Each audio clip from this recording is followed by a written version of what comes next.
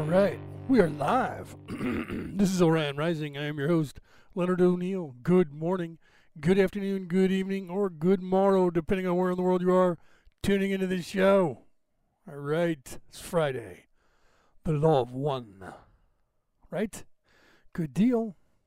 I'm on a little bit earlier. I believe I was hitting 5 p.m. hour. That just pushes things back quite a bit for a Friday night for me. Taking care of mom and that sort of stuff, so I decided to go live at 4 o'clock instead, right? Because then if I run long, it's not so bad. If I run long and I go on at 5, it's like 7 by the time I get off here and mom hasn't eaten yet. I am her caregiver. So, share this out, right? We're a little early, but share this out. I'm going to do just that, right? So hold, please, while I do just that.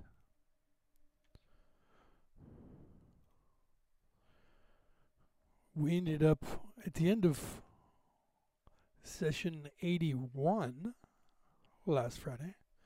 So we'll be starting session 82. Isn't that crazy? Session 82. Wow. That's a lot, right? That's like, we're like 2 years into this, right? Something like that, right? A year, almost 2 now, right? It's insane. When we started doing this, nobody was doing this besides us. Right now it's just me. Sorry, Omar's been busy doing his thing, so it hasn't been as easily available. So I just continued doing it myself. Said that I would. Said that I was going to continue doing it until we actually finished it, and I finish what I start. So I'm going to continue doing it. Kind of cool, right? So, sorry, I'm trying to share this out, and my mouse, I need to get a new mouse. My mouse is tripping, right? So, all my mice, I have 3 mice, I have 2 laptops and a base computer, and I use them so much that the mice are all going bad. It starts to like skip and go up and down and do some crazy stuff, right? So that's what I'm in the middle of doing. So, welcome to anybody who's out there in the world who is picking us up. Make sure you share this out to other communities, please. Right? It is Friday night, and Friday night is Law of One. And, what is the Law of One, right? If you're just getting this for the first time, what is the Law of One? Is it was that like the Law of Attraction, Leo? Well, in a sense, yes, but no. The law of attraction is obviously the push and pull of the universe and that which you attract and how. This is the laws of the universe. This is the laws of the universe set down by the one true creator and how things actually work, right? So that's pretty intense when you think about that. And, where did this information come from? Well, for me personally, and this is what I try to tell people, because I'm not trying to sell you just on the Law of One by the LL Research Group. What I'm doing is I got and gathered over my lifetime of UFO hunting and alien hunting. I got glimpses of conversation told to me over the years by people about alien conversations about what they talked about. Like, for instance, one of the things that I had heard was from the CIA during the 40s when they had the exchange operation going on. Our people wanted to get information, right? Technology, that kinds of stuff from the aliens. The aliens were talking spirituality, spiritualism, and they kept referring to the one. Okay? And that bothered them and drove them nuts. They didn't give a shit about religion, spirituality. They wanted technology. And that was one of the things that I was told. So here we have aliens actually doing that, talking, and this is the things that I gathered, not just there, but other places as well. Even Whitley Strieber, or Stryber, however you say his name, a lot of people don't think he's credible because he was a science fiction novelist, and then he started writing about being abducted and whether or not that was real or just made up. He talked about them saying the one, talking about and referring to the one true creator of the universe. I heard that on many, many different places from many different sources, and it's not in the mainstream, right? There's no, David Wilcock doesn't talk about it. Corey Goode doesn't. They started, but they didn't for a long time either. So there were certain things that we didn't talk about out loud that we had gleaned, and that was one of them. And then somebody said to me, in fact, it was Josie, a good friend of mine who used to be an administrator that helped out.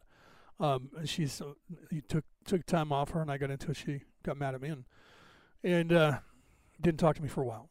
But she's talking to me again. She's the one who said to me, Leo, you're talking like the law of one. I didn't know what it was. So this is 2020. I think I was in 2018 or 2017. I'm trying to remember. It was 2018 now, I believe. So it's been 2 years this month. And that was when I did the first show. She told me about the law of one like in September of that year of 2018. And I was like, what's that? And she goes, you need to look it up. All right. So I did do that. And I read the books. Right. And there was 6 books if you count the first book that wasn't called the law of one. That was about UFOs and the possibilities of UFOs. There's my ugly mug for those of you on the MP4 broadcast. Share this out. So I had heard these references about the one, and I called it the way. That's why if you go to Orion Rising, the page on Facebook right now, you'll see the description is the way, because that's just what I called it. In fact, that's a book that I'm writing as well. The way things are, the way the matrix works, the way the universe works. And I had learned all these things throughout my life and pieced it together the way I thought the universe worked. And it turned out I was right.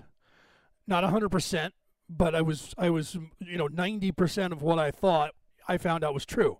It's just like when I wrote Ancient Aliens, the book, that was based on the History Channel's theory of ancient aliens and the possibility of them being here. And I said, what if that was true? What if, like Dan Brown did with the Da Vinci Code, what if this were true? So I made up a scenario to the best of my knowledge, because knowing I'm from a military family. Everyone in my family's in the military or was in the military. Well, actually was. Nobody currently is. Well, some of the grandkids might be. Not my grandkids, but my great uncle or great nephews and nieces. Probably. Okay, so military family. All my friends were military. Their families were all military families, right? So we had inside information from, deep state shit. And then being connected to the IRA, we also had connections to deep state shit because we were deep state in Ireland. So I put all that stuff together, and then I come across the law of one, which lays it out for you. Right? It's laid out. Unfortunately, it's laid out in the terms of, like a nuclear physicist. So the verbiage is kind of hard for people to understand. So after reading it, I decided that I needed to help translate it. There's other people that do the same thing. LL Research Group now does the same thing. Okay, so there's other people that help explain the everything that's going on, what Ra means, to interpret that into layman's terms for people to understand. Some people get it really quickly because they're already past that level of education which you get from the universe in what we call downloads, right, or memory bubbles, some people call them.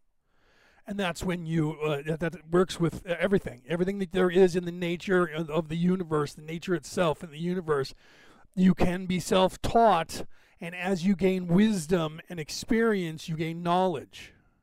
What you do with that knowledge is your free will. So if you want to take the knowledge you gain from the universe and use it for evil purposes, you can. That's the whole purpose of being here at this place, is to decide whether you're going to be a good soul or a bad soul for the rest of your time doing that. Okay? On your road to ascension, back to the one, however many millions and billions of years that takes. I don't know the answer to that, because time is linear here. So for us, we're traveling closer to the speed of light than most other people are. Our vibration here in 3D reality is closer to the speed of light than anyone else. So for us, time, we're moving so fast, time is not a constant here, or in a sense, it is a constant here that we perceive now as now. And we perceive what just happened as behind us in the past, not happening currently. And what is to come is not happening now because we haven't gotten there yet. So we're very linear moving through time, when outside of this box that we're in, time does not operate that way. If we were to slow down, right, slow down our vibration away from the speed of light, we would catch up to time. By going slower, catching up to time. Right now we're moving faster than time, so time is perceived now to us. And for some people, that's where you get the quantum weirdness when it comes to quantum reality, as opposed to the physical reality. When you break it down to a subatomic level and you get that far in, you can't tell the difference between up, down, right, left, and what is a piece of wood, my finger, from a molecule in this ring are identical. That's what happens when all of space-time happens now. And that's everywhere outside of this 3D reality that we're in. These are the things that I do know that I have learned over time. Learned over time. Even that's a joke. That's a nerdy joke. Okay. So we are in, or at, session 82. So, now that I've wasted 12 minutes talking about that and explaining that, we'll go ahead and get started on that. Okay, so let me switch cameras here to there, and that's the studio. I'll switch that to the YouTube channel. I always use Muffy Moose. Get that word out. Muffy Moose is a group of people on Facebook, a channel on Facebook. They have LL Research approved material, all books on video with the words for you to see and the computer reading them, and I use them exclusively. So go and give them a thumbs up, guys, because they've left it up knowing that I use it. They've never squawked, never complained. So go there and watch their videos and give them some credit for this. Okay, so I'm going to go ahead and go into widescreen. This is session 82. This happened on March 27th, 1982. This is part 1 of 2 for session 82. So let me make sure that we're seeing what you're seeing what I'm seeing. So I want to make sure I did that. Let's go full screen and we'll start. The Law of One. By Ra, a humble messenger of the Law of One. I am Ra. I greet you, my friends, in the love and in the light of the one infinite creator. We communicate now. Question 82.1. Questioner, could you first please give me the condition of the instrument? Answer, I am Ra. It is as previously stated. Question 82.2. Questioner, is there anything at all that we could do that we are not doing, besides eliminating the contact, to increase the physical energy of the instrument? Answer, I am Ra. Julie, welcome. Please share. Anybody out there who hasn't said hi? I see there's a bunch of people in the crowd. Give us a thumbs up or say hi. And I apologize for the... Bill, welcome, brother. I see you give me the thumbs up there. And I apologize for the... for jumping out of full screen there for a second. I forgot to turn the sound up for you guys to hear Ra on the soundboard. So I had to jump back into the studio really quickly. So here we go. There is the probability that the whirling of the water with spine erect would alter somewhat the distortion towards what you call pain which this entity experiences in the dorsal region on a continuous level. This in turn could aid in the distortion towards increase of physical energy to some extent. Question 82.3. Questioner, Jim has a personal question that is not to be published. He asks, it seems that my balancing work has shifted from more peripheral concerns such as impatience, to learning to open myself in unconditional love, to accepting on myself as whole and perfect, and then to accepting myself as the creator. If this is a normal progression of focus for balancing, wouldn't it be more efficient once this is discovered for a person to work on the acceptance of the self as creator rather than work peripherally on the secondary and tertiary results of not accepting the self? Answer, I am Ra. The term efficiency has misleading See, like that where he said secondary and tertiary. Tertiary means third.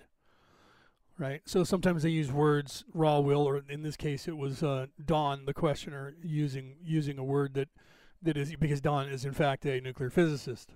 Okay, so he is a genius and he speaks like that.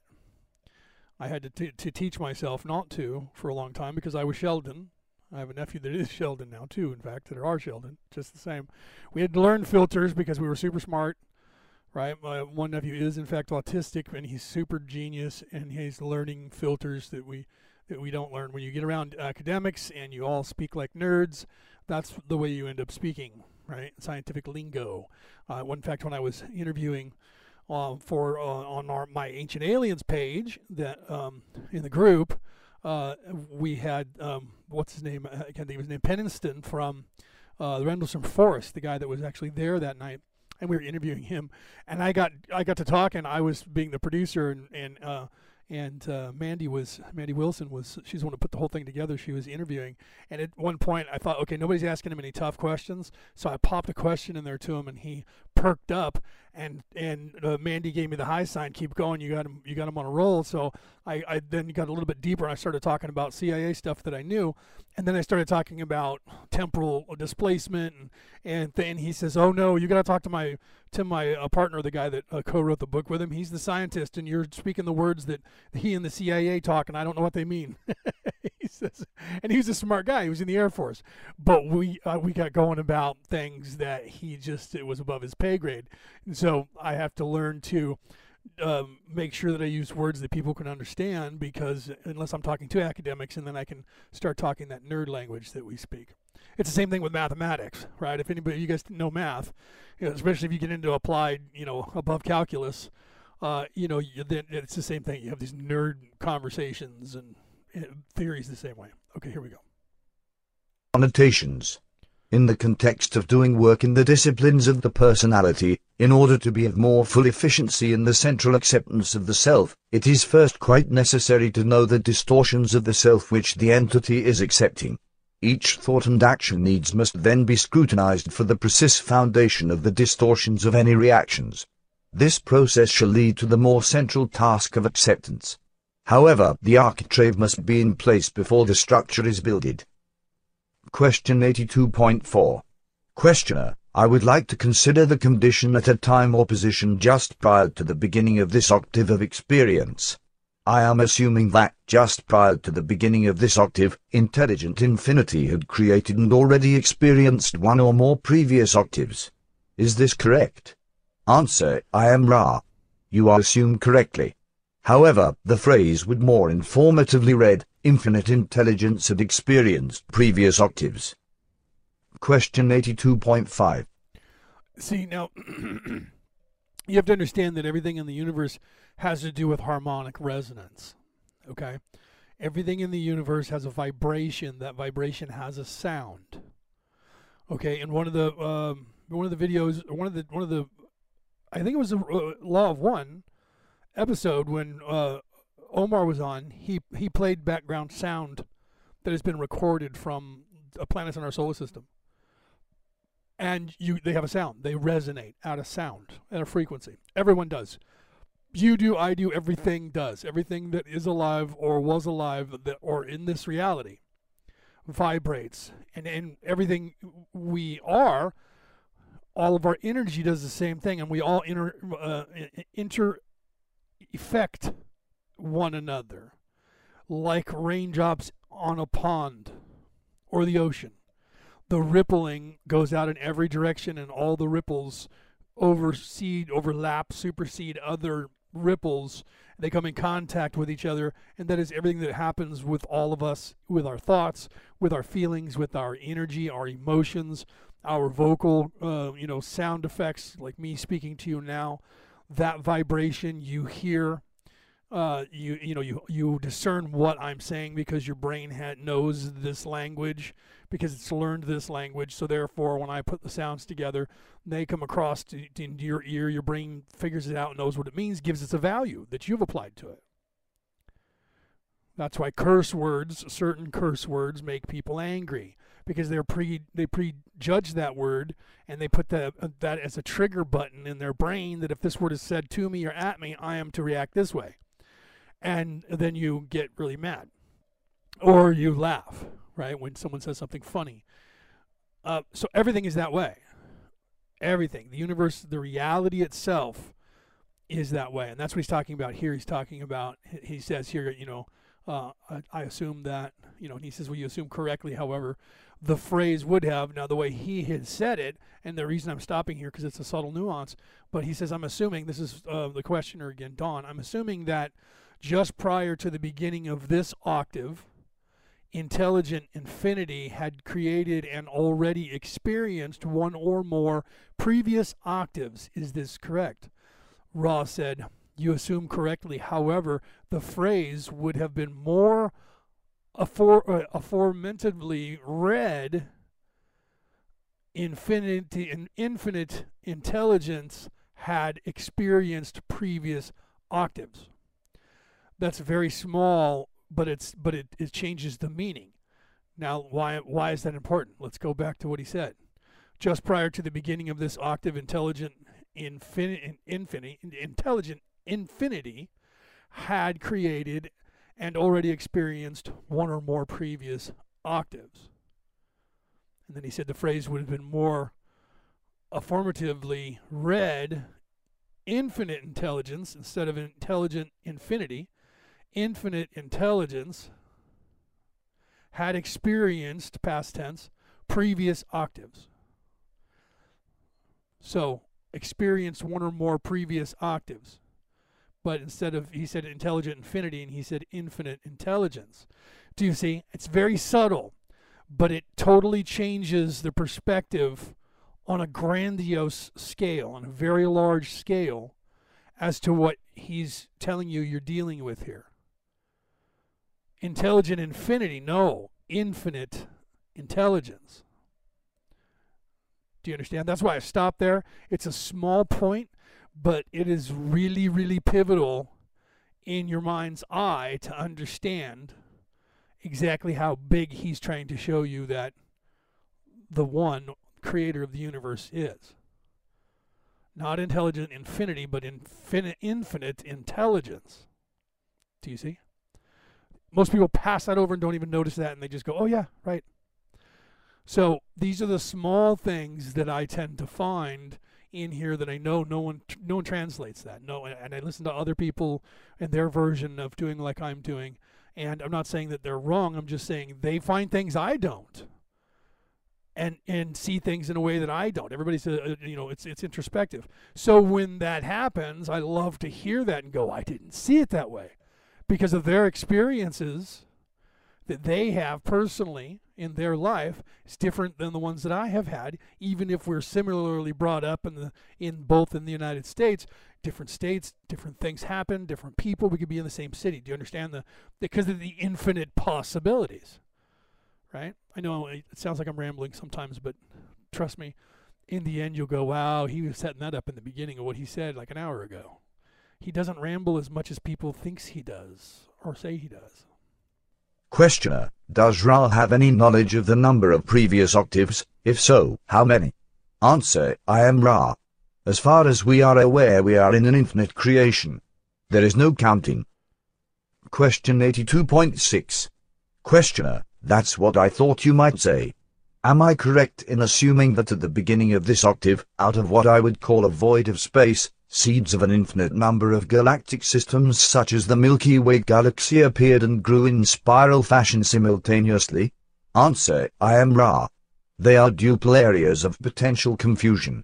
Firstly, let us say that the basic concept is reasonably well stated. Now we address the confusions.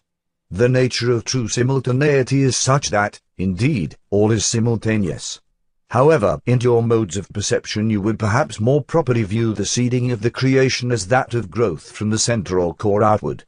The second confusion lies in the term void. We would substitute the noun plenum.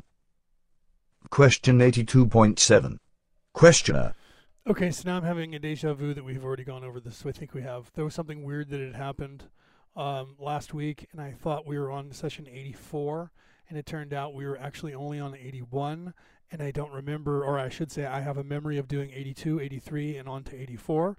However, there's none of that online anywhere or any of my archives on my computer.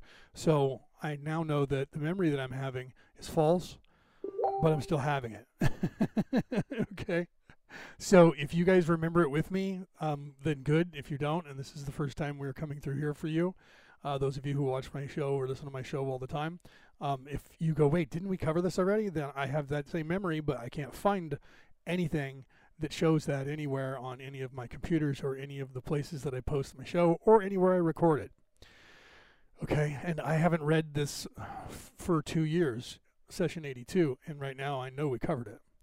I remember this. So, bizarre, okay? So, just like when he's talking about here now with the spiral again, okay, the problem that we have in this reality is that the scientists have created what we call 0 point energy, being the placelessness,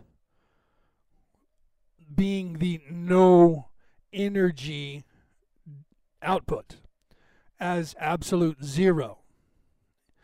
So they've used the term 0 point for that. And that meaning confuses people when you get to him describing the spiral and the center, and here Don said void. He's meaning the 0 point, but the problem with that is that you need to be more in the thinking of Stargate, the movie, and Stargate SG-1 and their explanation of 0 point energy, and the ZPM, the 0 point modulator, that's used to open a wormhole. That's more accurate to reality in the universe than the theory that void of energy is that point. Because it's not. It's where the convergence of energy begins and ends. Do you understand that? It is the alpha and the omega. It is the beginning and the end. That's why when you look at the Bible, he says, I am the Alpha and the Omega, the beginning and the end, the 0 point modulation. That which controls, as above, so below, the 3, 6, and 9. Okay? The 3 energy is our energy, the human energy. We are the 3-factor on the course, outgoing, constantly outgoing, spiraling around outwards away from the center. Nature is the 6 energy, constantly spiraling down into the creation. And some would suggest that it's the opposite way around, that nature is coming out from the center and we are going into the center. But again, that's introspective. Because depending on where you assign it, you are both things at once. You are all things at once. But you have to have the separate courses to track the 3 and the 6. And then the 9 is the God energy, the 0 point modulation, the alpha and the omega, the beginning and the end. And that 0 point is what encapsulates the energy and does not allow it to continue to spiral outward forever. Everything goes out to a certain point and then flips back over and begins its descent back inside. And when it gets to the 0 point, that place of alpha and omega, beginning and end, the 0 point modulation, then sends it back spiraling outward once again. Forever, for infinity. Hence the figure 8 being the infinity number. That's a one-dimensional representation of the globe that is the torus. Not Taurus the bull, Taurus, which is the big giant circle with the hole in the center, where the energy modulates all the way out and back in and all the way out and back in. As above, so below is the 3, 6, and 9 energy, which is the energy of this planet. The energy that governs this planet. There is the energy out in space above the planet that they are now detecting. Okay? We are driving the energy here. Nature is driving the energy here. We are all one at that point, 0 point. The God particle, the God mass, the God energy is in that 0 point. And in every strand of energy spiraling outwards and inwards at the same exact time. That's a crazy concept to even grasp. And that's why he said right there that the void term would not be a suitable term. A more suitable noun would be plenum. Look that word up. Okay. So let's continue. Then, if I were observing the beginning of the octave at that time through our telescope, say from this position, would I see the center of many, many galaxies appearing, and each of them then spreading outward in a spiraling fashion over what we would consider billions of years, but the spirals spreading outward in approximately what we would consider the same rate, so that all these galaxies began as the first speck of light at the same time and then spread out at roughly the same rate. Is this correct? Answer: I am Ra. The query has confusing elements. There is a center to infinity. From this center all spreads. Therefore, there are centers to the creation, to the galaxies, to star systems. Welcome, Peter. To planetary systems, and to consciousness. In each case you may see growth from the center outward. Thus you may see your query as being overgeneral in concept. Question 82.8. Questioner: considering only our Milky Way galaxy at its beginnings, I will assume that the first occurrence that we could find with our physical apparatus was the appearance of a star of the nature of our Sun. Is this correct? Answer: I am Ra. In the case of the galactic systems, the first manifestation of the Logos is a cluster of central systems which generate the outward swirling energies, producing, in their turn, further energy centers for the Logos, or what you would call stars. Question 82.9. Questioner: are these central original creations or clusters what we call stars? Answer: I am Ra. This is correct. However, the closer to the, shall we say, beginning of the manifestation of the Logos the star is, the more it partakes in the one original thought. Question 82.10. Questioner: why does this partaking in the original thought have a gradient radially outward? That's the way I understand your statement. Answer: I am Ra. This is the plan of the one infinite creator. The one original thought is the harvest of all previous, if you would use this term, experience of the creator by the creator. As it decides to know itself, it generates itself into that plenum full of the glory and the power of the one infinite creator, which is manifested to your perceptions as space or outer space. Each generation of this knowing begets a knowing which has the capacity, through free will, to choose methods of knowing itself. Therefore, gradually, step by step, the creator becomes that which may know itself, and the portions of the creator partake less purely in the power of the original word or thought. The creator does not properly create as much as it experiences itself. Question 82. So you see, so that explanation there suggests that we are all the creator, experiencing ourselves as individuals in infinite possibilities of things that could and do occur simultaneously, all at once, even though we think that we are completely separate and individuals. We are partly because we're part of the first creation, the first Logos. What was Logos? We know that Logos was the Word. What was the Word? The Word was love. So the first original thought was that. And everything that spawned from that spawns off of that and because of that. From that and is a part of that, which is a part of the one. So the Creator did not create individuals more than the Creator became individuals. Became something that is experiencing in an infinite vast of other things that is experiencing from a slightly different standpoint. Set in motion, that becomes completely singular experiences because of the parameters of the universe, that everything is affecting everything. So everything, like this conversation is changing you and me forever. And when you say you turn this off and you go and listen to somebody else, what they're talking about, no matter what it is they're talking about, is going to affect you for the rest of your life in everything that you do. These are the small things that people like myself and many other hundreds of thousands of people, even millions of people around the planet, understand. But you see, on a level that most people don't understand, is that the bad people know that too.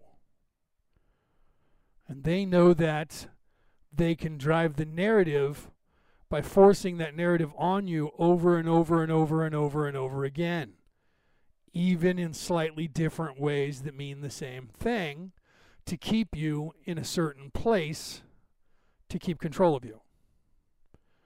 And that's what they've done. They've exploited knowing how to manipulate the matrix, to manipulate it and you to their advantage, so that they're in charge at all times. And that you don't know it. The less you know, the better off they are. And they flaunt it. They have to. They're evil. They have to flaunt it. They want to put it in your face, and so they can laugh and gain more power by going, I put this right in their face. And they have no idea what it even means.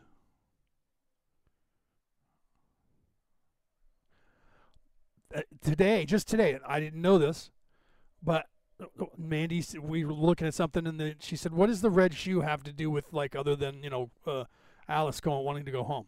I said, I'm not quite sure, so she looked it up. And she was like, the red shoes are human skin. Means human skin. So there's all these movie stars, actors, moguls. They all wear the same red shoe from the same company. Those are people that are pedophiles. And they flaunt it by everybody, by all of them wearing the red shoes and taking a picture with their red shoes, all the same red shoe. Okay? And that's like pedophilia. And there's some people that say cannibalism. They eat children, murder them, drink their blood, crazy shit. Okay, and I have a pair of red Converse. And I'm like, God, I hope people don't think I'm a pedophile because I have those. I'm like, I got those because my niece was getting married, and she wanted all the groomsmen to wear we all wore a black instead of white. Her wife wore all white with pink Converse, and all the women wore the pink Converse, and all the men wore red, and we wore black tuxedos with red ties, and that kind of stuff. So it was black on red. And she didn't do it because of the, Illuminati, right? But some would say the black and the red means that she's Illuminati. I know she's not. I know for a fact she's not. I don't think she doesn't even buy into that. Doesn't believe any of that stuff. Doesn't politics, nothing. No, big laugh. That's the way she is. And then when it comes to that, she's like, that's crazy shit. It's whatever, man. Crazy, stupid stuff.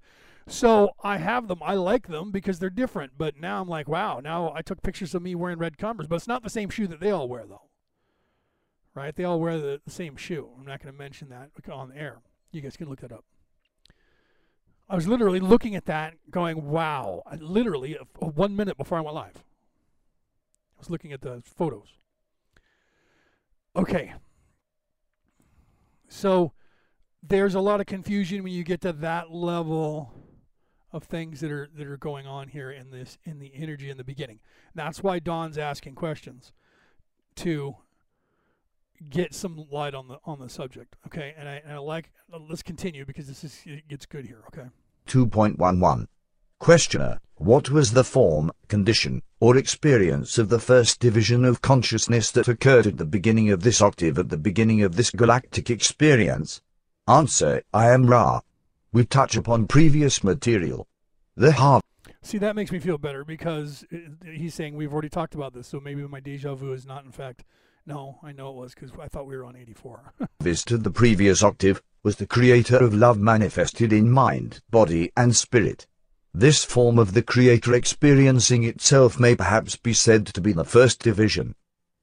Question 82.12. Questioner: I was interested specifically in how this very first division showed up in this octave. I was interested to know if it made the transition through first, second, third, fourth, etc. densities. I would like to take the first mind, body, spirit complexes and trace their experience from the very start to the present so that I could better understand the condition that we are in now by comparing it with this original growth. Could you please tell me precisely how this came about as to the formation of the planets and growth through the densities, if that is the way it happened, please? Answer: I am Ra. Your queries seem more confused than your basic mental distortions in this area. Let us speak in general, and perhaps you may find a less confused and more simple method of eliciting information in this area. A very great deal of creation was manifested without the use of the concepts involved in consciousness, as you know it. The creation itself is a form of consciousness which is unified, the Logos being the one great heart of creation. The process of evolution through this period, which may be seen to be timeless, is most valuable to take into consideration, for it is against the background of this essential unity of the fabric of creation that we find the ultimate development of the Logos, which chose to use that portion of the harvested consciousness of the Creator to move forward with the process of knowledge of self. As it had been found to be efficient to use the various densities, which are fixed in each octave, in order to create conditions in which self-conscious sub-Logos could exist, this was carried out throughout the growing flower-strewn field, as your simile suggests, of the one infinite creation. The first beings of mind, body, and spirit were not complex. The experience of mind, body, spirits at the beginning of this octave of experience was singular. There was no third density forgetting. There was no veil. The lessons of third density are predestined by the very nature of the vibratory rates experienced during this particular density and by the nature of the quantum jump to the vibratory experiences of fourth density. Question 82.13. Questioner: am I correct, then, in assuming the first mind, body, spirit experiences as this galaxy progressed in growth were the... Okay, all right, I want to stop right there really quickly, because what he said right there was a lot, right? So he's explaining there the processes, how things went, how things got to where they are now, showing that prior to this, it wasn't like this, right? But I love how he says, as it has been found to be efficient to use the various densities, which are fixed in each octave in order to create conditions in which self-conscious sub-Logos could exist. This was carried out throughout the growing flower-strewn field, as your simile suggests, meaning that they used nature to grow things that were alive, that eventually were in a setting to where they could become self-aware. The first beings of mind, body, and spirit were not complex. They are not complex. The experience of mind, body, spirit, and the beginning of this octave of experience was singular. There was no third density forgetting, like we have now. There was no veil. The lessons of the third density are predestined by the very nature of the vibratory rate experienced during this particular density, and by the nature of the quantum jump to the vibratory experiences of the fourth density. That is crazy big, right? Okay, so the experience of the mind, body, spirit, that's our human existence, mind, body, spirit, at the beginning of this octave of experiences was singular. There was no third density forgetting. There was no veil. The lessons of the third density, I'm reading it over again, right, are predestined by the very nature of the vibratory rates experienced during this particular density. So everything that happens to us here is predestined to do so that we will then grow, because particularly this density, and by the nature of the quantum jump to the vibratory experience of the fourth density. So because it's driven by our experience that we are currently going through now, okay, which everything prior to this is leading up to this place now, because it's not just, and this is why I'm pointing this out, it's not just a movement from first density to second density to third density to fourth density, it's a quantum jump to the vibratory experience of the fourth density. Okay, so that's a very large space, a very large gap that we're jumping from third to fourth here. Okay, so that's why there's so much weirdness that goes on, like I was talking about before with the deja vu. As you're vibrating closer to making that jump, you start to see yourself in both places at the same time. That's how you get the deja vus, because you're there, but you're not fully there yet, so you're still here, now. Okay, so being rooted in the now, I came back to the now to here to help people get to the fourth. I've already been there. People like me that have already been there have an easier time or a harder time staying here than going there. When we relax and rest, we jump to there because we don't fit here. Do you see? That's why we have so many physical problems here. Everyone who is a wanderer, everyone who has come here, and some people that Peter's talking about the red shoes, right? I didn't know any of that stuff that Peter says the symbols associated with the red tube. It says, but I think he was saying shoe. It's the symbol of hope for GBT community. I just said I thought part of the red shoe. Yeah, see, so he caught that it meant shoe. So I didn't understand. I didn't know that either. Honestly, I'll be honest with you, Peter. I didn't know that. So they're also corrupting that. You see, they take the evil people take everything from anything that's good and they corrupt it. Right? They take the hand signals that we use, like the American Sign Language for "I love you." People look at that and go, "That's a cabal, Illuminati symbol. No, it means I love you. It's sign language, American Sign Language." And they're like, but the cabal do it. So the same thing with just about every symbol. That rock and roll symbol that everybody says, with the two fingers, the pointer finger and the pinky finger, and you make a fist, and everyone's like, that's the cabal. That's the Illuminati symbol, the symbol of the devil. And they did the same thing with the cross, guys. The upside down cross. They took the cross, turned it upside down, and used it for bad. They took the star that was the pentacle, 5-pointed star with a point up. They flipped it upside down so that they could fit the goat head in there, made that evil. They do that with everything that's good. They corrupt it and use it for evil because they're trying to diminish the power of that. They took the swastika and used it for evil, and the swastika has been forever, tens of thousands of years. It has been a good luck charm, a charm to ward off evil. It has been, in the Hindu religion for longer than Jesus has been dead from the earth. And it was not ever evil until the Nazis adapted it and used it, and now it's seen as a symbol of evil. So they take holy symbols and they corrupt them. And, so you have the people wearing the red shoes for pedophilia, and they stole the whole red thing from the GBT community, who are using that for, as Peter said, hope for them not being pedophiles, but that they would be recognized as, just like they do with the rainbow, right? The rainbow is a beautiful thing, and it's actually the color spectrum of light in this particular three-dimensional reality. So when you have rain happening and the sun shines through that, it separates those particles into the waves of each particle of light emission, and you see the rainbow effect. So they've used that as a symbol for the gay community and the LGBTQ, I always say that wrong, I get a tongue-tied, community, the gay, lesbian, transsexual, bi community.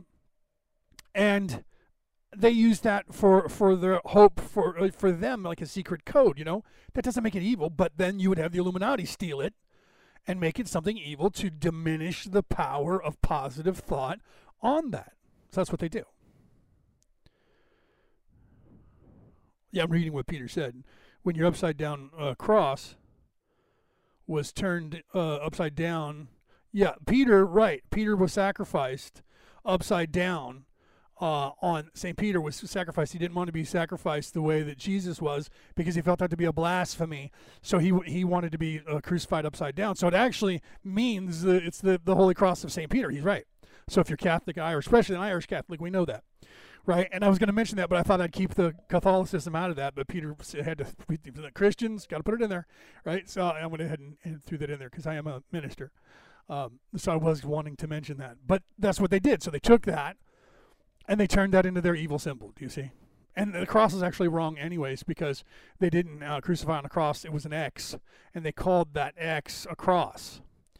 Okay, because they didn't have the letter X, so they didn't call it the letter X. But that's a cross. That's why when you see the cross marks the spot, right? X marks the spot for the gold, for the pirate's gold. They had people strung up that way, so it was an X. It wasn't actually a cross the way everybody thinks that it was. So that's actually wrong, and there's something they got wrong somewhere in history. And didn't use the original because no one got crucified that way. If you look back in Roman history, it was an X. Because that, they put you up on the same wooden thing, first of all, and then the spikes were all in the wrong place. Jesus didn't have spikes in his hands, like they say. The Romans put it in your wrist, behind your wrist, so that you couldn't slip out. If you have spikes through your hands, you can tear between your fingers. You can rip the skin off between your two fingers and free yourself. Same thing with your foot. If they put it in your foot, you can rip it out between your toes, between the knuckles of your toes, and get away. So they put it above the ankle or at the ankle level so that there's no way for you to slip off without tearing out the spike out of the wood. And then similarly, they put it in your wrists, above your wrist, not in your hand, on your arm, between the bones in your arm. Okay, so all of that's wrong because that's not how people would be crucified because Jesus wouldn't be able to stay on the cross, nailed to the cross that way. His weight would have him tear out through his toes because he would be up on his toes with one foot on top of the other foot facing downward, and all of his weight would be pressing downward.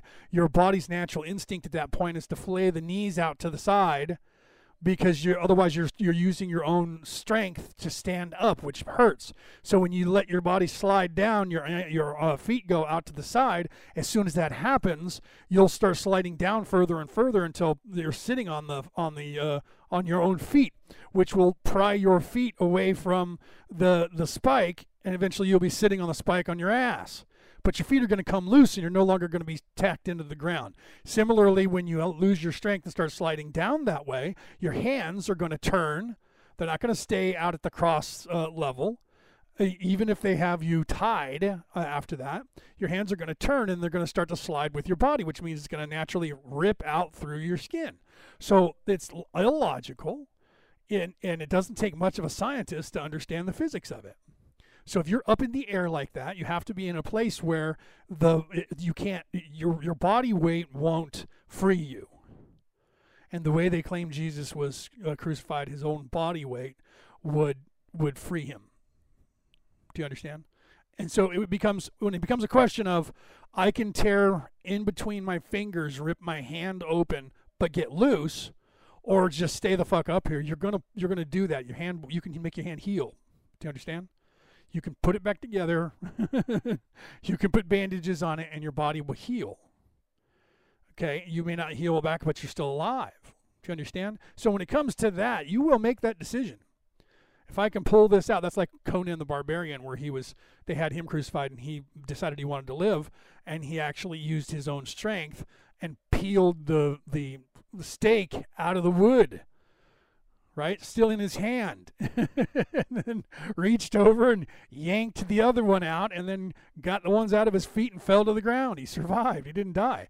Right? I mean, and that's what you would do. He was strong enough to make that decision. I'm not going to sit here. I'm going to die. And so I have to use what little strength I have left and pull these spikes out, or pull them out of my skin, or my skin through it. You'd be surprised what you would do when your life depends on it. Right? The whole fabled Grendel, the Vendôme, chewed off his own arm to get away. They had him caught. He chewed his own arm off, ripped it off to get away. That's the fabled story anyway. Those that moved through the densities, that is, the process we have discussed coming out of second density. For instance, let us take a particular planet, one of the very early planets formed near the center of the galaxy. I will assume that the planet solidified during the first density, that life appeared in second density, and that all of the mind, body, spirit complexes of third density progressed out of second density on that planet and evolved in third density. Is this correct? Answer: I am Ra. This is hypothetically correct. Question 82.14. Questioner: did this in fact happen on some of the planets or on a large percentage of the planets near the center of this galaxy in this way? Answer: I am Ra. Our knowledge is limited.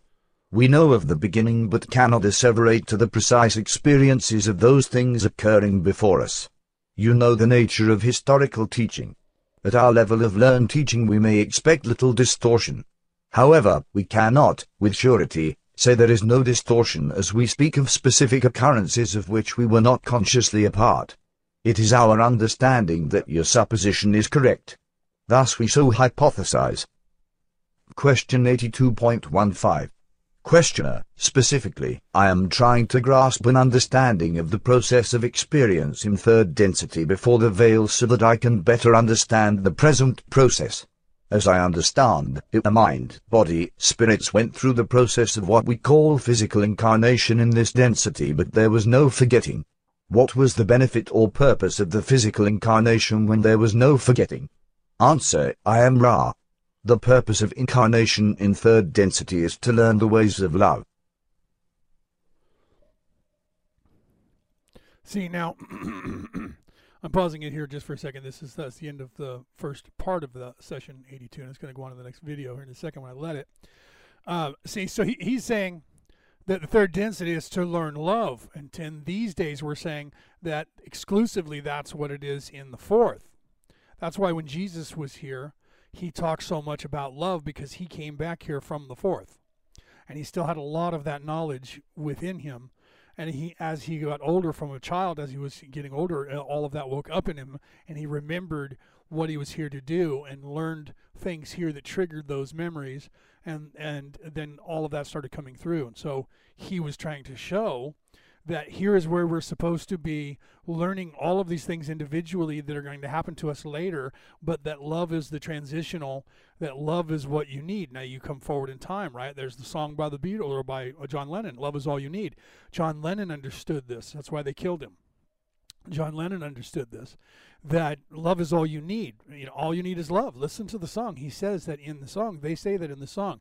Okay, and that is truth. There's truth in that. Well, when I say that, it's the same thing. Truth is love. Love is truth, right? That's just like in Philosophy 101. You know, philosophy is the love of knowledge or the knowledge of love. Philosophers get that, right? You understand that. The love of knowledge is the quest of love, or it's the love, or it's the, right? So it's an endless cycle. You love knowledge so much because you know that knowledge is love. So the more you learn, the more you know, but then the more you know that you don't really know anything. The more you learn, the more you know that there is so much more for you to learn, that you really don't know anything in the perspective of the grandiose scale, how large scale that it is. Right? So what does Lisa says here? Santana Dharma is the Hindu way of life. We teach the Creator. Did I say that right? Santana Dharma. Sorry, I didn't see the R there. Santana Dharma is the Hindu way of life. We teach the Creator is found within ourselves. Correct. Yes, I agree with that. It is us, an individual, to seek the consciousness within ourselves. Agreed. 100%, Lisa. Namaste. Sadly, our teachings were exploited. Unfortunately, that's what they do with all of the teachings. They exploit that, right? So, hold on, let me see here. our teachings were exploited and erased from invaders who trampled our belief systems. And unfortunately, that's what they did, right?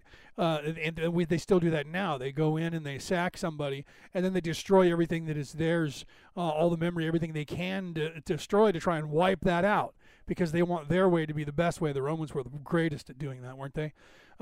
Sadly, our teachings were exploited and trampled by the beliefs of the way in all religions, right? The evil ones used the teachings of the sacred books, which were manipulated. Also, frequencies and vibrations are used to achieve this through meditation, channeling, mantras, and the greatest vibration field is love. Correct. And that is true. They did that with, you look at the Catholic religion, you look at the Christian religion, you look at the Hebrew religion, you look at all religions, and, up to and including the Hindu religion and the Mohammedanism. I can't think of what it's called right now. I apologize for that.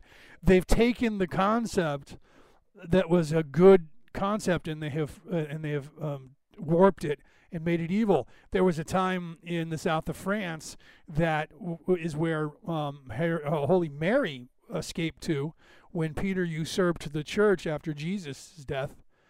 She left and was exiled, went to the south of France. They started up a religion there that was exactly the teachings of Jesus. And eventually they got big enough to where they actually started making claims that the church in Rome, which I believe was in France at that time before they moved it back, but that's not really neither here nor there. But the church was being run the wrong way by evil usurpers, and that was not the way Jesus was teaching. So the current Roman Catholic Church sent their holy knights to the south of France and murdered 2 million people to wipe that religion off the face of the earth. And the only reason we know that it's still here, that happened, is because 2 people, or they say 3, escaped with the knowledge, which was also supposedly the knowledge of the Holy Grail. And that's where Dan Brown based his book on that. You can find this in the book Holy Blood, Holy Grail. And if you also get the book Mary and Her Knights, you hear about the Mary Magdalene and her knights that became the Temple Knights, or that were the remnants, eventually became the Temple Knights. It's really weird because of the timeline, right?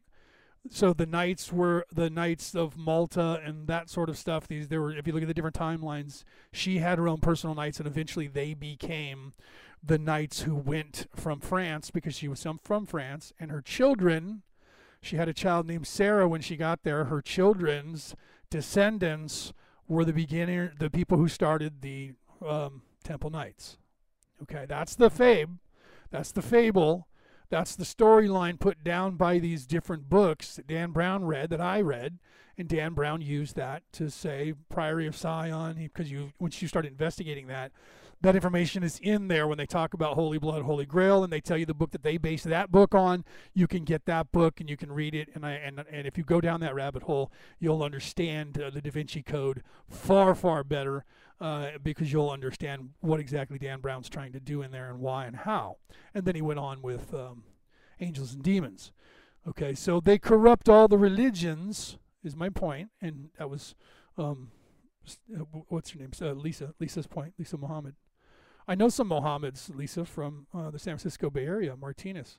Are you in any way related to those Mohammeds? Question. My godfather was, God rest his soul, was Ralph Mohammed, a very prominent man in the Mohammed family there. But I know Mohammed is like Smith and Jones, right? To us Westerners, or O'Rourke, which I'm a part of that bloodline. My mother's maiden name was O'Rourke, and to the Irish, the name O'Rourke is, everybody is O'Rourke, right? Or O'Neill, right? So, yeah, see, and Mary Magdalene is buried in a town called what is it? Ramina? Yeah, Ramina. Mexodus school is buried under the underground at the Maximus town of Truth. So, yeah, and they have her head. I've seen the skull that they display once a year when they go through town, and they have a festival for Mary Magdalene. So when she got there, she had a little girl with her. Her name was Sarah. Sarah in Hebrew means princess, right? And but she said she was her slave girl. Oh, okay, so you're from, well, that's where they were from too. So you're from Trinidad in the Caribbean. That's where they came from originally, and they settled out here. So they might be related to you 3 or 4 generations ago. So yeah, they're still a prominent family in Martinez. But yeah, Ralph was my godfather. In fact, he's the one who got me into. Well, he took me under his wing, and I became a knight and was knighted by the church, 4th degree, Knight of Columbus. And that's where I ended up with starting my ministry, was by him, was his teachings. And then I ended up becoming a minister. I since have distanced myself from the Roman Catholic Church because of their pedophilia stuff and the rift in the Knights of Columbus, where 2 million of us, and there were split 1 million people following and protecting the church, and 1 million of us trying to out the people within the church, which we have done since over and over, and gotten justice for those children. We have left and continued our ways as a knight without supporting the Roman Catholic Church anymore. So I don't support the church itself, but I support the ideology of spiritualism and embrace more of the Eastern Orthodox or Western non-Eastern Orthodox ideology, which the Knights, one of the reasons why they went after the Knights Templar as heretics was because of the exposure of your religion and the philosophy of your people coming west. And when you look at all of the religions, I know this is off of the Law of One, but it's not, right?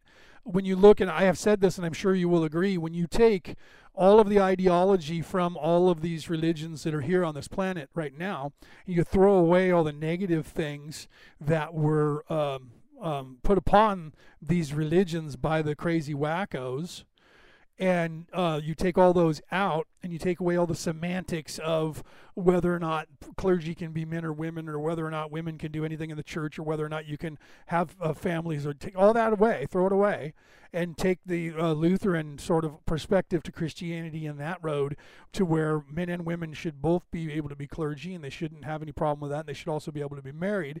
So going down the Christian path, I would suggest that the Lutheran way, only in that part of the philosophy, but other parts of the Christian path have also gone very modern and Western. That's why the Catholics will never have a American Pope, because of the influence of Hindi and Taoism and Buddhism.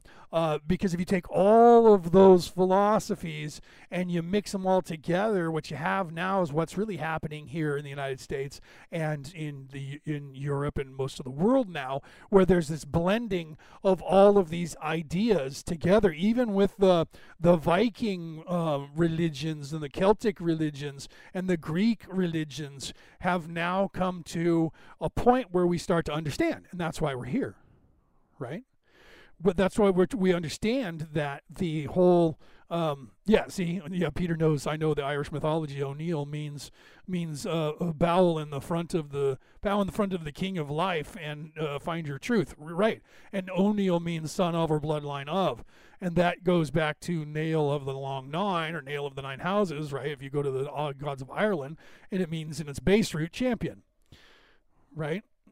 So that's where that name comes from, and the ancient ways of the word. And he's going back as far as the Celtic memory goes, with bow in front of the king and find your truth, kneel, right?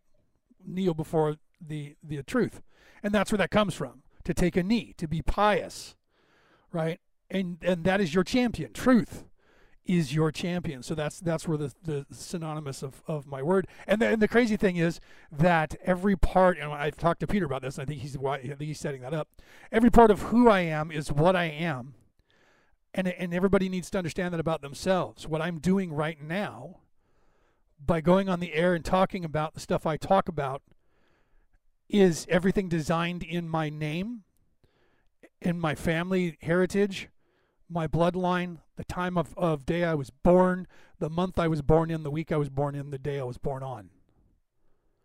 All of it together aligns me to be doing what I'm doing right now. My born name is Leonard Edward Neal Jr. That's my born name. Okay? And I changed my last name back to the original O'Neill with the two L's because of the heritage of my DNA. My initials are Leo, Leo. My first name is Leonard. That means Lionheart. Leo is the Greek word for lion. I am Lionheart, guardian, protector, champion of the people. That is my name. That is the title. I'm born of this earth on the earth calendar, the original lunar calendar that we went by for most of the time before the 15th century on this planet. I would be a Leo. When I was baptized in the Christian faith, I was baptized Leonard Edward Gabriel Leo O'Neill after St. Leo. And St. Leo is the patron saint of messages, verbiage. And Neil, the champion, he who kneels before the Lord finds the truth. That is everything that I'm doing. The messenger of truth is the pious truth seeker. And that became me. So everything that I was being born, where, how, when, all of that drove me to be in this existence at this time doing what I'm doing now, talking to you on the air. And I had no idea about it until I looked into it. And if you look into yourselves, each one of you will find that you're on a similar destiny because of everything that you are. And this is what Ra was talking about. The culmination of everything that you are predetermines and predestines you as to when you make this quantum jump to the fourth density reality and understanding. So Leo's ramblings were not just rambling for no reason. Leo's ramblings were to tell you exactly what I just did to get to that point, to bring you back to what Ra just finished saying. I know sometimes I'm a genius even, and I impress myself. Sorry, guys. I had to be Sheldon there and throw that in, but, right? Yes, right? Lisa says, yes, you are a speaker of truth for the people and warriors of defenders of justice. Thank you. Well, that's what I do. And there's a lot of us to do that. Peter is the same. There's a lot of us that's what we came here for, is to do just exactly that. Okay, to help. That's why we're here. And there's millions of us that are here to do that. Peter says it was weird that you were talking about the Da Vinci Code, and it's playing on RTE1. Wow, right? In Ireland right now.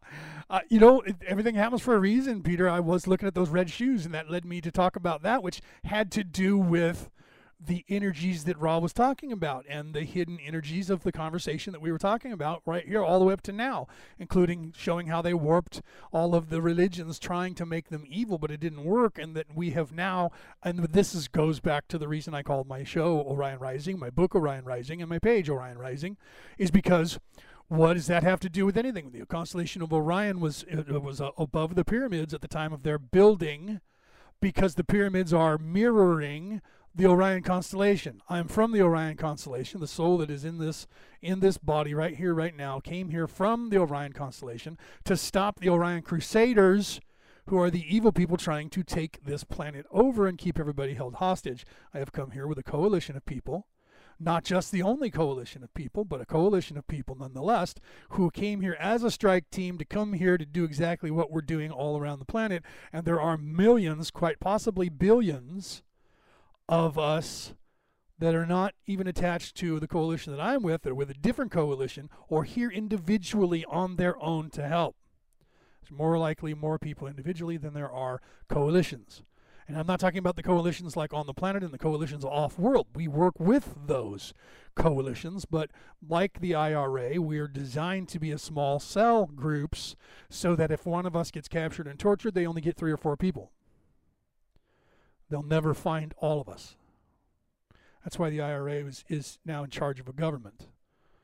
Okay, because they never were caught. The only successful terrorist organization in the history of the planet that was never captured or killed. They were teaching, being hired by governments for the last 25 years to teach other people how to do that. When the United States government needed ISIS, guess who trained them? When the United States and the British government needed Al-Qaeda, guess who trained them? Okay, I think we're going to call that, because we're at the end of this this thing here, so I think we're going to call it, because I'm also running along here, so I'm going to stop it here, not let that start. And we'll pick up at the second part of that next week, because where are we here? We're already 16 minutes over the hour. Question 82.16. Starting on its own. Questioner, I apologize. Stop, please. Thank you very much. So that's where we'll begin next week, okay? So, but see how all of that plays into, and everything happens, for a reason. A lot of people, like I say, that what is going on in their life, like right now, they'll pop in, they'll hear this, and they'll go, wow, this was like, you were meant to tell me this message today. Well, I was. You found me or this message today because there's a reason for it. This is where you're supposed to come in so that you go, wait a minute, this guy's not a nutball. He's not crazy. He's just actually talking from the heart and trying to do his bit, right? For king and country, whatever. I just thought that was funny. I'm looking at my phone now because that's where I'm monitoring the chat, looking at what Peter's writing here. But yeah, that's hilarious, right? So now the Da Vinci Code's on television in Ireland right now. Small world, right? So, but yeah, if you look at what books Dan Brown had accredited the Da Vinci Code to, the three of them I named for you. Yeah, three of them I named for you. And then there's another one, I can't think of the name of it. But if you look up Mary in her Nights, right, or Mary Magdalene, look up Holy Blood, Holy Grail. That's he based the Da Vinci Code directly off of that. And those guys got nods. T. Bing, Lee T. Bing is an anagram for one of the guys that wrote the Holy Blood, Holy Grail. And then somebody else, another character in the movie is also another anagram for the other gentleman, because there was two English gentlemen who wrote Holy Blood, Holy Grail, and their book was based on a book that was written in the 1800s, 1895 or 99, something like that. I had that book. I don't have it anymore. And I read that, and that all reiterates the story of Jesus and the possibility, probability. There I go talking like raw. The possibility, probability that Jesus didn't die on the cross, possibly wasn't even a real person. Moreover, that he would have had to have been married to be a rabbi. Rabbi means teacher, and to be a teacher in that religion at that time, being 31 years old, he would have to be married and more than likely have children or children on the way, because how can someone console me and teach me about family life and dealing with a spouse and not have one? So it was against their religion.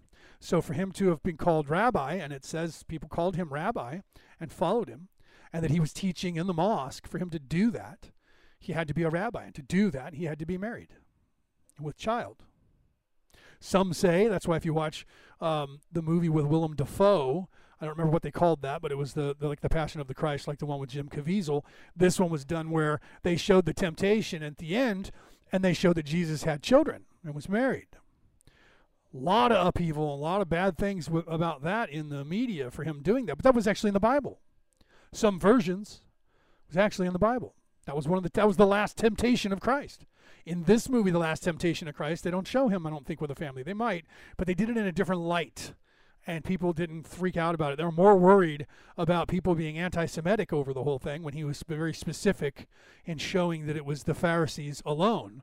And in that group, a subgroup of even less people. There's like 5 or 6 guys in that group stacking shaming the other people that they were going after Jesus. He was taking their money. So they were going after him. They went after him like they did Donald Trump over here in the United States. Worse, they strung him up, right? Can you give me 2 more hours, Julie says. Can you give me two more hours, she says, can you give me 2 more hours? I'm packing and cleaning movers on Sunday. Meaning that you need 2 more hours of me talking to continue, or come back in 2 hours when you have time to listen? Which is it? Let me know. Hey, I'll come back on the air in a couple hours and we'll talk, right? But I don't know if I want to continue talking for another 2 hours. I know I can. You guys know that you can get me to go, and I do that. I'm a talker, and I do have coffee in front of me and water, right? But now the reason for me coming early is so that I don't end up going too late, because I still have to cook dinner for Mother, because she doesn't really know how to do that stuff on her own anymore. She's getting to that point. That's why you don't want your DNA. See how many people on the earth have Jesus DNA, right? Exactly. Type O negative. Yeah, that's why the vaccine. Absolutely. And I am type O negative. Most of my family is type O negative. And as you know that, Peter, we've already had these conversations. Being Celtic, being European from over there, from Ireland, that's, a good portion of the planet over there is type O negative, and it's not like the rest of the world where it's only 10%.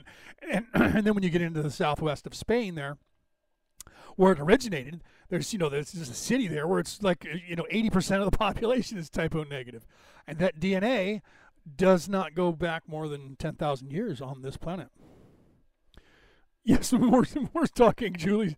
So just rewind it, right, and play it from the beginning, and you'll hear me talking all over again. That's funny. So you're not going to fall out. You're wanting to get everything done, and so you're packing while listening to me.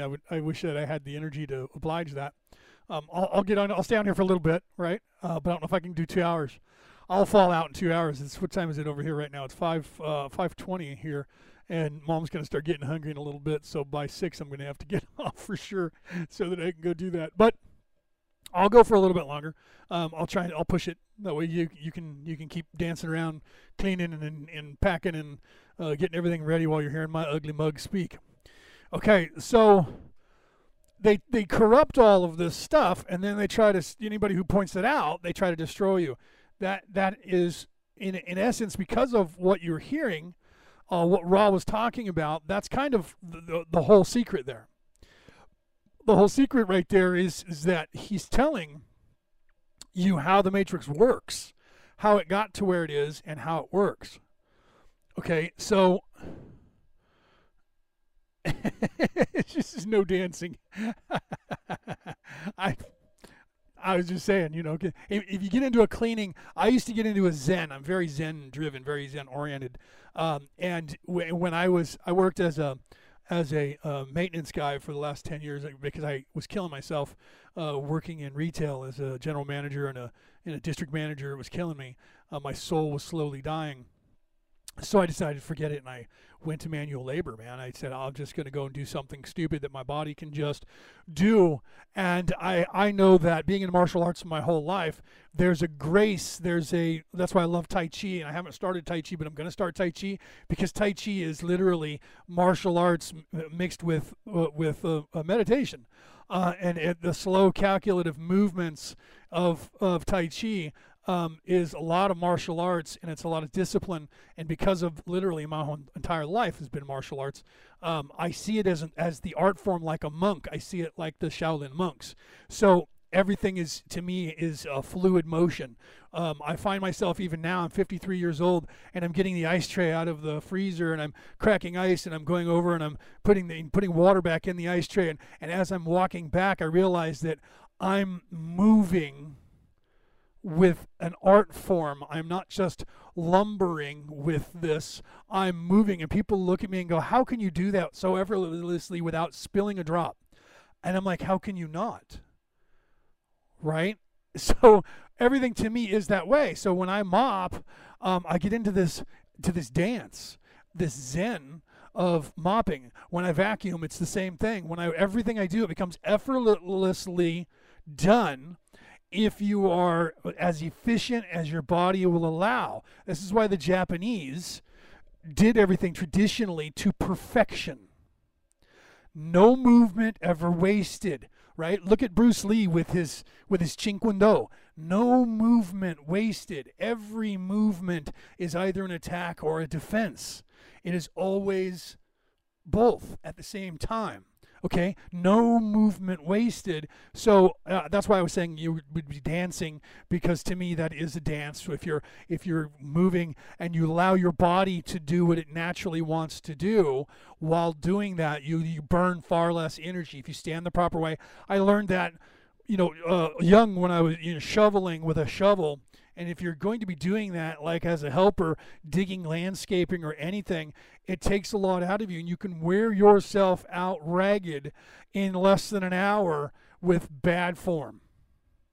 Or you can allow your body to do the work for you, not fighting the earth, not fighting the shovel, not manhandling either, but working with your body and understanding that changing your grip and stance changes and balances your body. So when you're digging, I was taught at a very young age, there's different ways of digging with a shovel. Many. There should be 4 ways for every, whether you're right-handed or left-handed. And you should be digging with both hands. Okay, so if you're right-handed, it doesn't matter. Say you have the shovel and that you're holding the shovel with the lower end in your right hand and the back of the shovel on the upper end, with your left hand. Now, if you stay only digging with that motion, you're pushing into the dirt until it resists and stops. Now you're torquing the stuff out using those muscles, lifting up, and now you're throwing it one way or the other to somewhere, then going back and do the same motion. If you're only doing those 3 or 4 motions over and over and over repetitively, you're going to be out of gas and sore in 20 minutes. But if you change your grip and put your hand from under to over and the other hand the opposite from under to over, or the other way around, so that you're opposite each other, so you're under on the backhand, over on the front hand, and then switch the other way around now, over on the backhand, under on the front hand, that changes your body and changes what muscles you use for the same motion. Now if you switch hands and do the exact same thing so that you have 2 more grips and 2 more styles of digging, you're using the opposite side of your body's muscles to do so. No movement wasted. Okay? When you go to dig, you put the shovel in the ground, and instead of pushing it until it stops, you set it there and step on it with your foot until your foot presses it in. Now you're using the weight of your body to lean forward. You can also take and lean into it and put the shovel, your hand, on your own leg and lean into the shovel itself and shove the shovel into the dirt with your body weight instead of jabbing it with your upper body strength. No wasted energy, no wasted movement. These are the things that were drummed into my brain as a child. With everything. No wasted movement, no wasted energy. Find the ways that your body will do the work for you using gravity, if possible, and preferable, over muscle. Martial arts are the same way. I would rather stand and get you mad at me and have you attack me than to have me attack you. Why? I use no energy, so I'm not going to waste energy. I use your energy against you. When you come at me, I move out of the way, changing my angle only. That's all the energy I just used. But then I assist your energy with your follow-through, control your energy, and change the direction of your energy, which throws you off balance. I then flip you onto the ground. And all I have done is redirected your energy. I still have plenty of energy. I got into a sparring match with this guy who was a Marine. And I was 45 at the time, I think. He was 19. I didn't know that he was already a martial arts instructor. Okay, and my next door neighbor, he was wanting to spar with him. He said, no, but Leo's really good at martial arts. I'll go get him. I'd already been drinking. So I was a little off balance because of that, but I was also a little bit more relaxed. He comes at me and he starts trying to toss me around. He's mixed martial arts. He's coming at me like a spider monkey.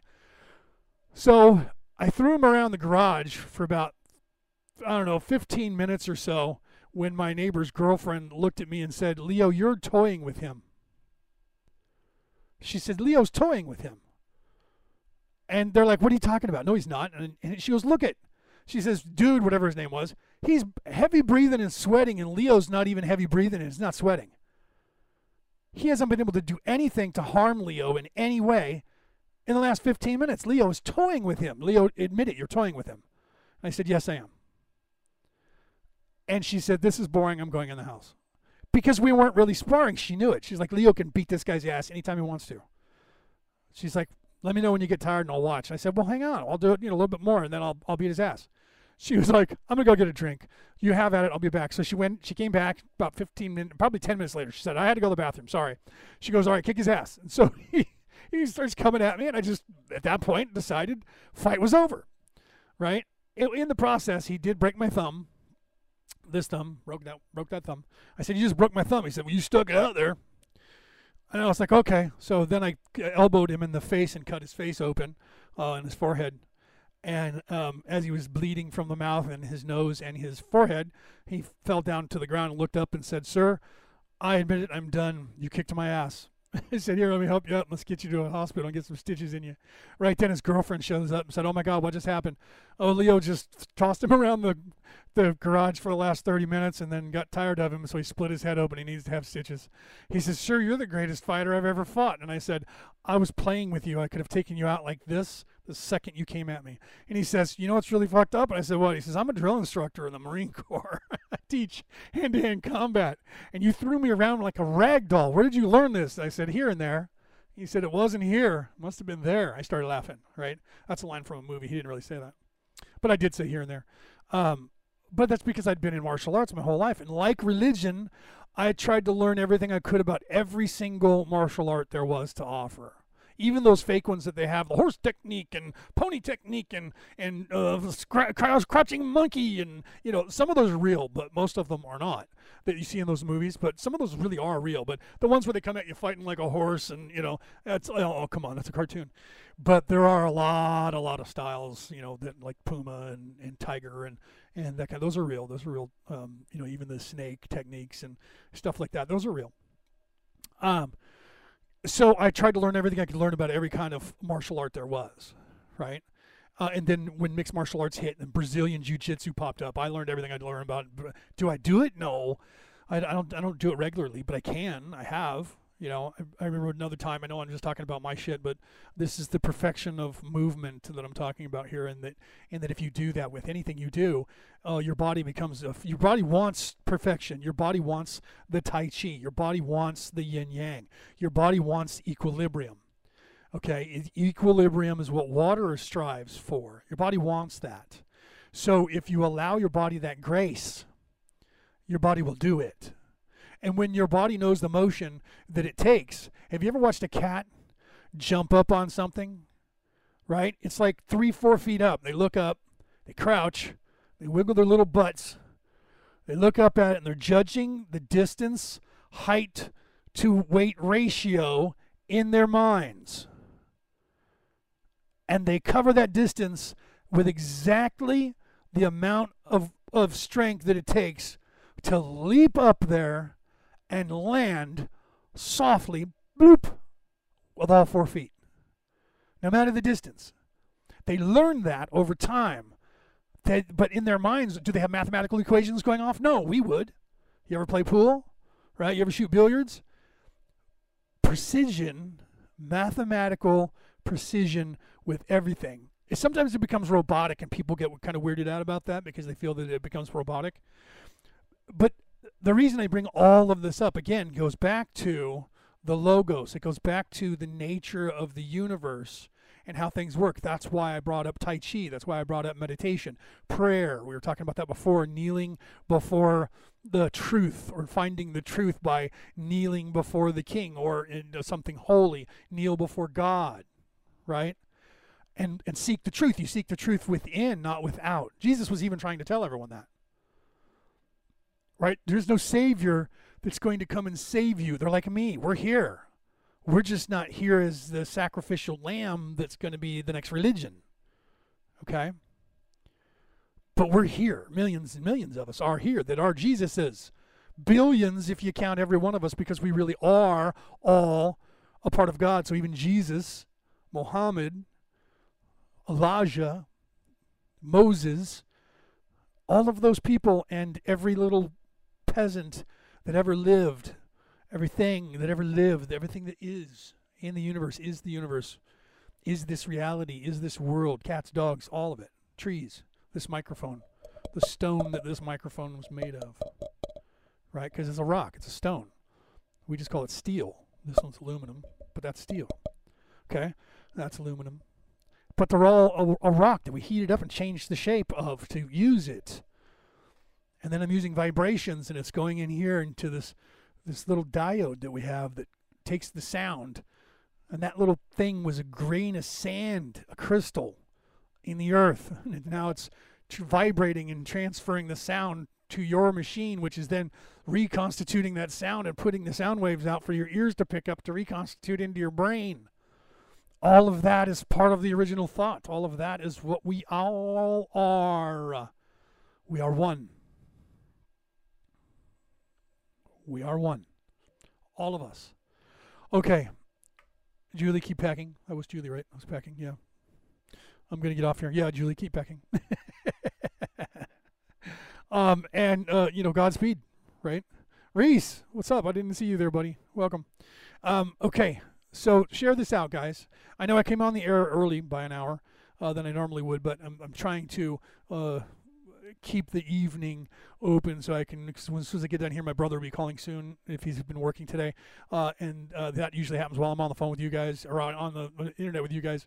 If I start at 5, then over like now, he's calling between 6:20 and 6:45 somewhere. He didn't call yesterday, so he'll be calling today because we got a lot to talk about. I know he will, and if he won't, we texted to one another a little bit. We usually talk every day. He's doing today's Friday, so I don't think he's going to church today. No, I think he does that Tuesday, Thursday, and Sunday. He goes to he's an evangelical. He has this really, which is very, very much like the Law of One these days. The Western evangelical churches have become very integrated with Eastern philosophical thought, which is what I was alluding to before about the churches now and the religions. People are naturally gravitating towards understanding the whole, the one. And all of the churches were separated, and in all of each of their Talmuds, it says that, and that they were fragmented. And so you have all of these religions that seemingly are different on the outside, but they're not. They're all really the same. It's just a matter of semantics and a matter of perspective as to which place, but all of the spirituality is still the same. The truth is in here. It's ours to find, to seek, to find, and to discern. It's ours to use that knowledge the way we want to, the way it works for us, for our time, for our individual journey. And if that happens to be close to someone else's, then that's when you end up clustering with other people. And that's how churches are formed. But I don't like the institution of churches because mostly they become a money-making corporation. Some of the pastors, most I would say, are really there to help people. Okay, I mean, but you got to eat. Right? That's why I don't say I would never do that. Never say never, because at some point might go, I got nothing, because I'm on Social Security. I need to get off Social Security. Okay, I start applying for a parish. And go and interview and talk to the people about my past and my education, and if they think that I'm a good fit to be a pastor in their church, they might say, okay, let's give you a try, right? Once I have to find out from them, ascertain from them what kind of curriculum do you use, that sort of stuff. Do you use the standard Catholic, 5-year plan that everybody uses? The same, do you use that? If so, then I'm familiar with that. If not, I can get familiar with whatever it is you do. It's like being a retail manager. Every company you go to, they have a different computer system, but it all does the same thing. They have different registers, but they all do the same thing. So you just have to get a code and figure out how their system works, and you can interface your knowledge of products and the selling products, and you can sell anything. Okay? So you just have to figure out what you're selling. What is the products that I'm selling, and what is the programming that you use for your computer, and how do you generate your profit and loss margin, and what do you see and what do you use to base that all on. That's all you need to know. That's why corporate heads can jump from corporation to corporation, company to company, and be CEO. You don't need to know much about much stuff unless you're into whole industries like energy, as opposed to crude oil, as opposed to something else, car company, as opposed to food industry. Those are differences, but they can on a level. You don't need to know a whole bunch about a bunch of stuff. As long as you surround yourself with people who know those things, you can pick those things up and rely on a strong staff. And you can come in. And that's why when they talk about Joe Biden or Hunter Biden going to work for an energy company, he didn't know anything about energy. The truth is, he doesn't really need to know anything about energy If he's a good businessman, he can surround himself with people. That's why I kind of I look at Hunter and go, okay, well, he was still got, because of his name, got the job. But the truth is, I could do the same thing. I don't know anything about Ukraine. I don't know anything about that energy that they're doing, but I could go in there and run that company. It wouldn't take me long to pick up the slack to figure it out. I would bring in people who are experts on that, and I would say, you are my advisory staff. Teach me this. Show me what it is that I'm doing, and I will manage it for you. Okay? And that's what they do. That's what you do. You come in with a team who knows the shit, and you are the mind behind the reins. I'm steering the horses. You guys just tell me where I'm supposed to be taking the fucking horses. Right? You, map guy. Tell me when to turn right, when to turn left, when to speed up, when to slow down. Right? I'll control the horses. You tell me where to go.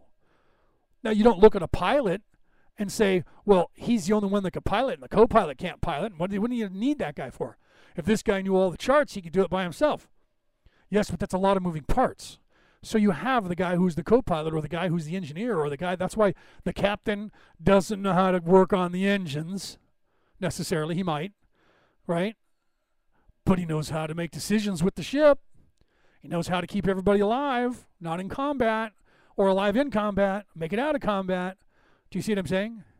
He doesn't know how do you build a phaser? Don't care. Just keep him, Scotty, keep him running. Right? You have a staff for that. That's why I look at Hunter and go, guys, on that level, he's on the board of directors. I mean, it would be good, it would be helpful if he had a background in energy, because then he would be a guru. But if you hire the right people to sit there and talk to you in your ear, my lawyer says that's why you hire a lawyer. You don't lawyer yourself. You hire a lawyer, and he whispers in your ear, tell them you can't say anything. My lawyer is telling me that I cannot tell you the answer to that. Tell them you were pleading the fifth. I will have to plead the fifth on that.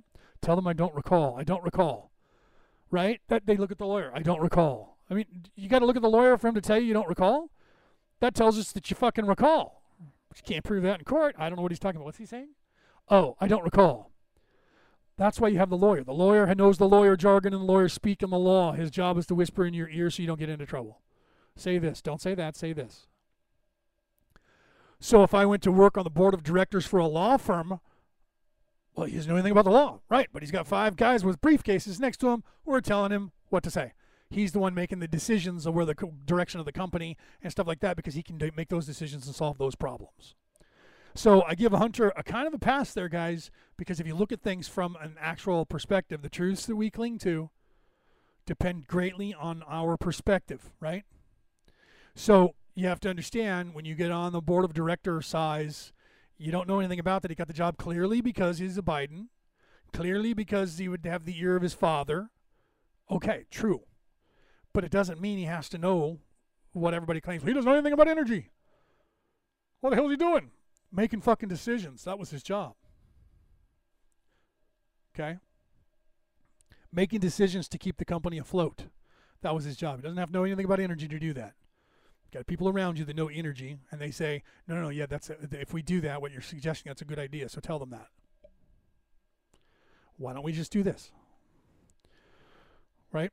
Little girl, here in the state of California, there's probably stories like this everywhere. There's tunnels here that go between the city of Lafayette and the city of Oakland as you're going towards San Francisco. And you used to have to drive up and over the mountains. They put tunnels through. This big semi, back in the day, got caught in the tunnel, and they were trying to pull it out of the tunnel.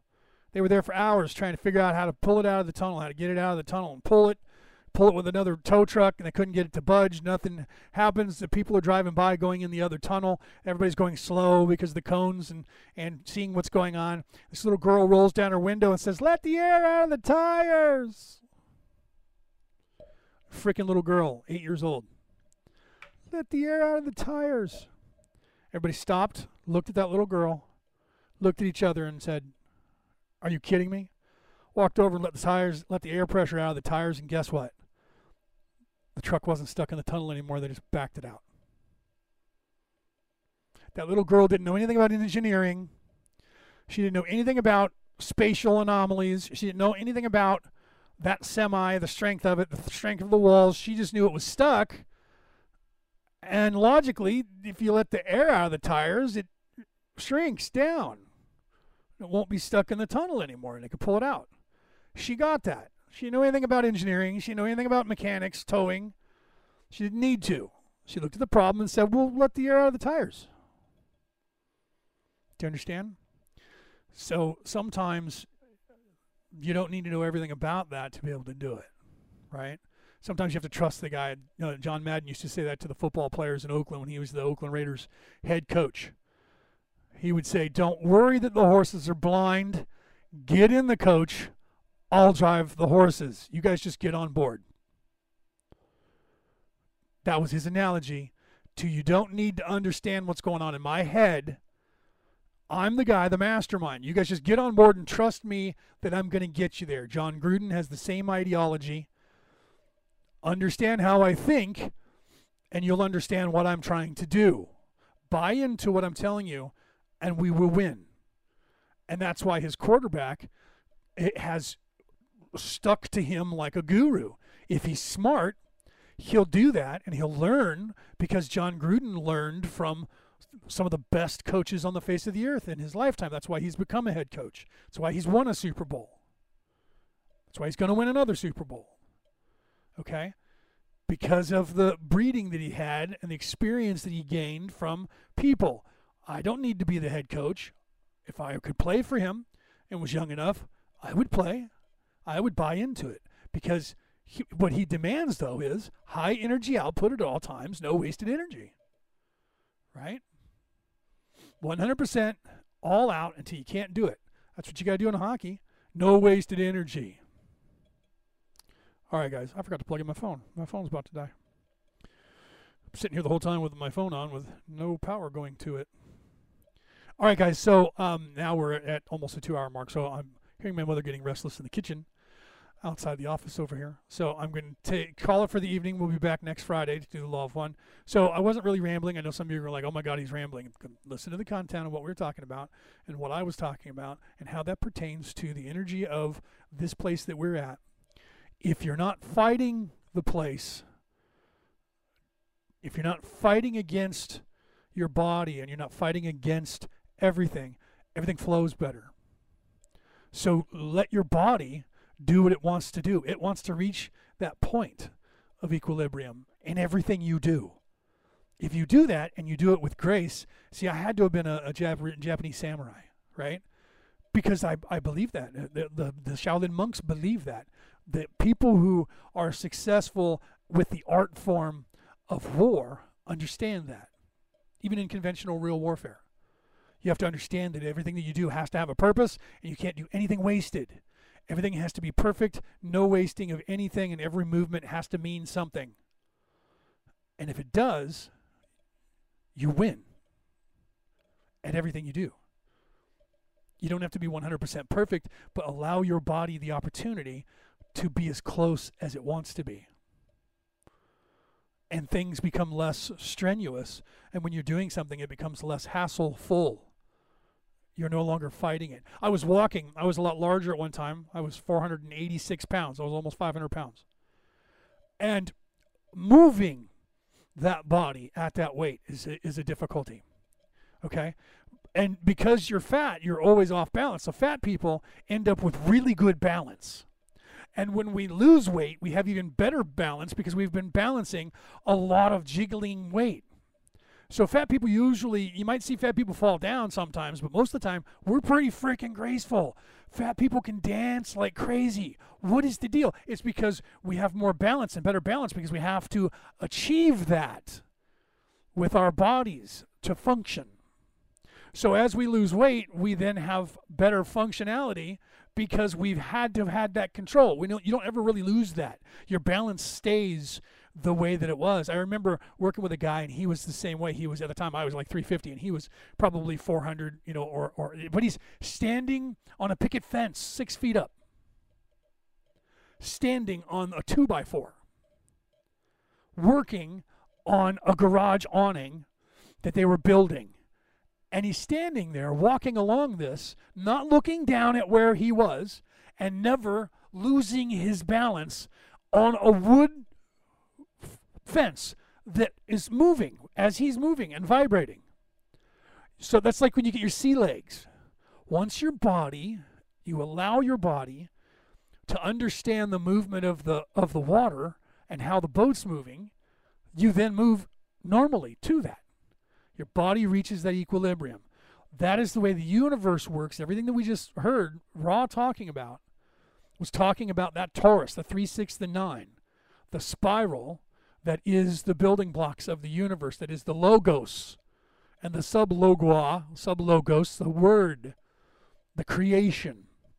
It's within us. It is us. We create that. We are that. We are one. We are a piece of the one. We are the one. We are our own Savior. Therefore, we are the creator here, each of us, but it takes all of us collectively to make something so, because we've designed that into this place that we have to work together for all of perfection to be perfect. It is anyways.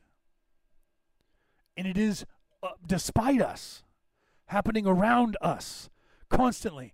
And when you tap into that and understand that is when you expand your mind to that 4D reality that is what we're going to become. Okay, that's enough for today. We'll talk again next Friday when we pick up the second part of it. Love you guys. Love every single one of you. Please send this out to people, or at least talk to people about it. And if people, if they look at you and go, okay, you're crazy, well, it's not their time, move on. Our job isn't to convert the planet. I'm not here to convert the planet. I'm just here to help you guys remember what it is that you've forgotten. All right, have a great night.